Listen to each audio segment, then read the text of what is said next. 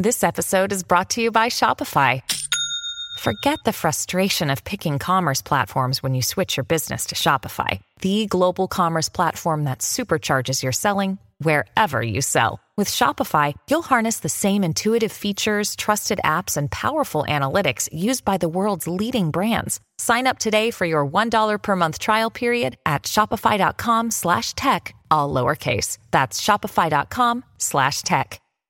Let's talk about security and what it has to do with pot, because given the value of this drug and the colossal amount that's going to be grown and then shipped across the country, how it gets from the producer to store shelf is a big security problem that has to be tackled.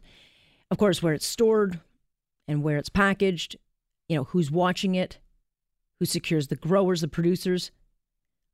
All of this is part of a new world of security. And all of these massive quantities of drugs need to be, stored, moved, shipped.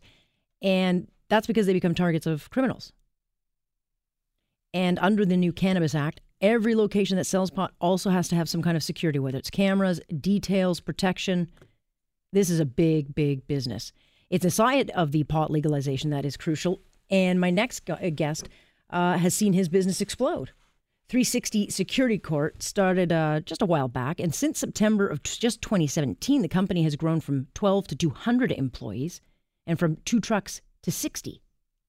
And really, it hasn't even started, but no question, they have already started to deliver and do their job. Let's bring in Thomas Gerstenecker to the conversation. He is the CEO and founder of 360 Security Corp, and he joins us now. Thomas, we're just a couple of hours away now from a brand new country and a brand new economy, but it's a challenge. How challenging it is as far as securing and building the security around this business, which is so clouded in unknowns?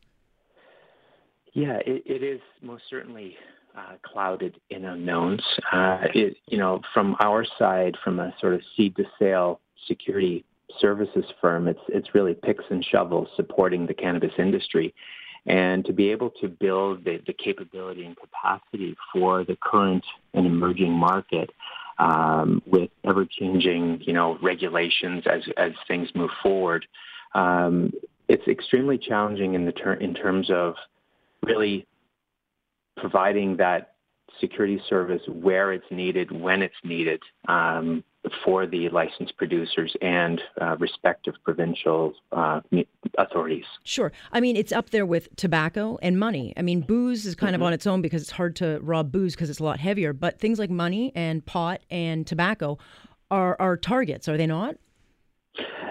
Most certainly they can be. I've been asked many times, why would we want to secure cannabis if alcohol isn't secured? Mm-hmm. My simple answer to that is if you look at a truck full of beer and a truck full of cannabis, the former is about $100,000 in value, and the cannabis component, when filled to capacity, can be up to $25 million. Yeah. And so does the tobacco market, as I understand, it does get hit. We don't talk about it much, but it is it is an area that does get hit, and that fuels the black market. Do you think that pot is much like that, or are you guys in the security business already aware of it, and that's what you're hoping to avoid? Well, yeah. I mean, what we're trying to do here really at the end of the day is move product from point A to point B in a safe and secure manner to get it where it's intended to go to. Cannabis can easily be proliferated into the black market. It has no distinguishable features once you take it out of its packaging. Mm-hmm. Right. And so, when I started looking into this side of the business, because I don't think a lot of people think about it, that there has to be a security element to the whole Cannabis Act. And that means this is just going to continue to grow for companies like 360 Secure Corp. I mean, it's not just about protecting the product and moving it from producer to shelf. I mean, stores are going to need security. How's this all going to work? Yeah, I mean, there are now, the Canadian government has mandated security requirements from 24-hour site monitoring to a physical security plan, even having a head of security in licensed facilities. So it won't go away, not for those that are applying for a license Right. or those that currently have a license from an audit point of view. And even for retail markets, while it won't be as cumbersome as a licensed producer process, retail stores will also have to go through a process of clearance, which security will have a significant role in. So how will it look then? Because I don't know how many stores we're going to have selling pot in, let's say, Toronto, Hamilton, some of the bigger centers, Ottawa, London. How does it work? Will they all have to have some kind of security and surveillance system that is government approved, that companies like yourself go in and put in? Or do they have to have security guards? Like, how does this, it seems like it's such an enormous market. It is an enormous market, and it goes back to your earlier comment about being clouded. Yeah. Retail stores do have to have a security element in that. Does it need to have, each store have to have a security guard?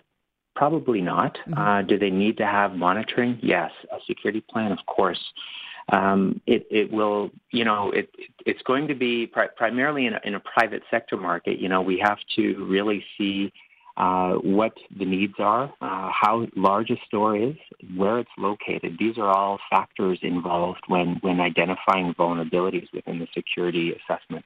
Certainly. And the market, as it evolves when it gets to edibles and all these other products, your company and companies like, they're just going to continue to get bigger and bigger. So this is one of those industries that, thanks to pot, we now have a brand new industry in securing cannabis of all types. Yeah, I mean, there will always be a requirement, I think, primarily from a value point of view of the product, but also from a safety point of view. I mean, we definitely want to make sure that, as I mentioned, it gets from point A to point B safely and securely, and it doesn't fall in the wrong hands. And so would this look like a Brinks truck, or are these specially outfitted trucks? Well, I mean, from our point of view, our vehicles are all unmarked, Right. low profile. It's not just about armed and armored. It depends on value. It depends on location. So transport can take form in various ways. It doesn't always have to be an armed approach. Right. Right. But again, you want to send the message, I guess, to the black market that, don't worry, we know what we're doing. So therefore, don't bother us, because unlike tobacco, weed is a drug. So it has a different value than tobacco. Most definitely. I can assure you that when we move millions in product from point A to point B, we are armed. We have our security protocols in place. Most definitely. And so when would that, like, have you had to do dry runs and rehearsals? And I take it, now that we're at the midnight of becoming legal, do you guys really kind of crank into operation as of midnight? Well, we have been doing dry runs, to be quite honest with you, but we've been moving product quite frequently over the last year, but more so in the last few weeks to fulfill the requirements for the distribution centers before it goes to specific retail stores or e-commerce platforms. So in other words, right now in the province of Ontario, there are depots and places that are holding the marijuana that will go out to market? Correct. Wow. And so they're already supplied and they're being watched and secured. Correct. And Amazing. we've done dry runs in this regard. Wow. Okay. And so you know what not to do, you know what to do. And do you get the sense that you're being watched and that, everyone's watching each other to make sure that nothing goes wrong?